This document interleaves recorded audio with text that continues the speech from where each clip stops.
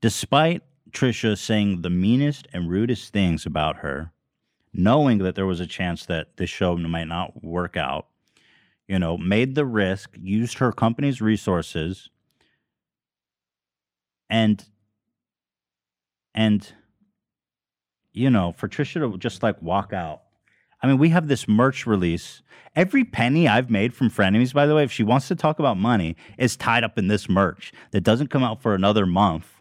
And I don't even know if we're going to sell. So it's like for all the complaining she does for money, she's the only one, as far as I'm concerned, that's actually making money from this thing. Because I've spent pretty much every fucking penny I've made from Frenemies into the show, on merch, into the own resources, buying more equipment for the fucking studio, building the set. It's like, it's so easy for her to complain. She shows up, she gets a guaranteed check every fucking month, and I'm putting all my money on the line, and now I have hundreds of thousands of dollars tied up in merch that I'm probably not going to be able to fucking sell, that my wife works super hard on, her staff works super hard on, and now it's like, tough luck, dude. Trisha got paid, and she's complaining about 5%. It blows my mind, and I'm upset about it. I am. I can't hide it. I just am.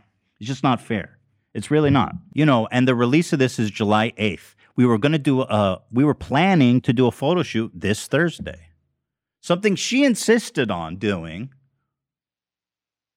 And we put it together with our resources. We were paying a photographer, someone to produce it. This is all money that we were paying up front out of our pockets and never even thought to ask her for money because I don't give a shit, right? In 1 month's time. And she drops the I'm quitting Frenemies video after me doing everything possible to resolve this with her privately. So, like, the nerve of her to complain about 5% when I'm literally not making a fucking penny at this point is just so disrespectful. It disregards all the hard work we do, not only on the crew, but now on my wife and all the people that worked on the merch. And it's like, okay, well, fuck you.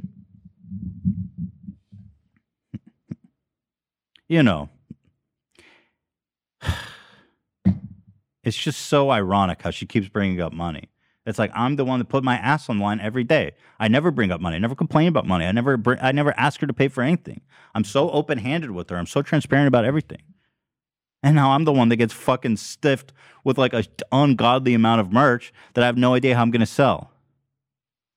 But she gets her paycheck every month. On time. Clockwork. Reports. Everything. And listen, I'm just going to say this. I fully support her skincare products and everything she brings to the show.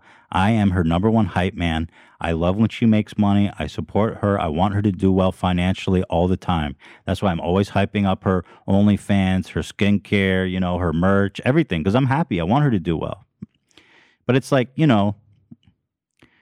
she came, she promoted her, skincare, which, again, it's a great product. I saw it. It works on her. So I'm like, yeah, go buy it. It's top of the link now. Even on our last episode of Frenemies, it's the top link there. You can go buy her shit, and God bless her for it, But it's like, it's easy for her to quit Frenemies after she got this huge plug for her shit and go make a video saying, I'm quitting Frenemies with, like 10 mid-rolls, and then complain about, like, I want 5% for production costs. It's just not fair. It's just, I don't know what she wants from me. It's just not fair. It's so not fair.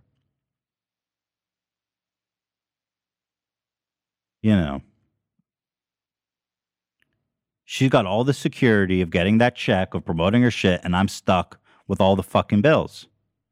And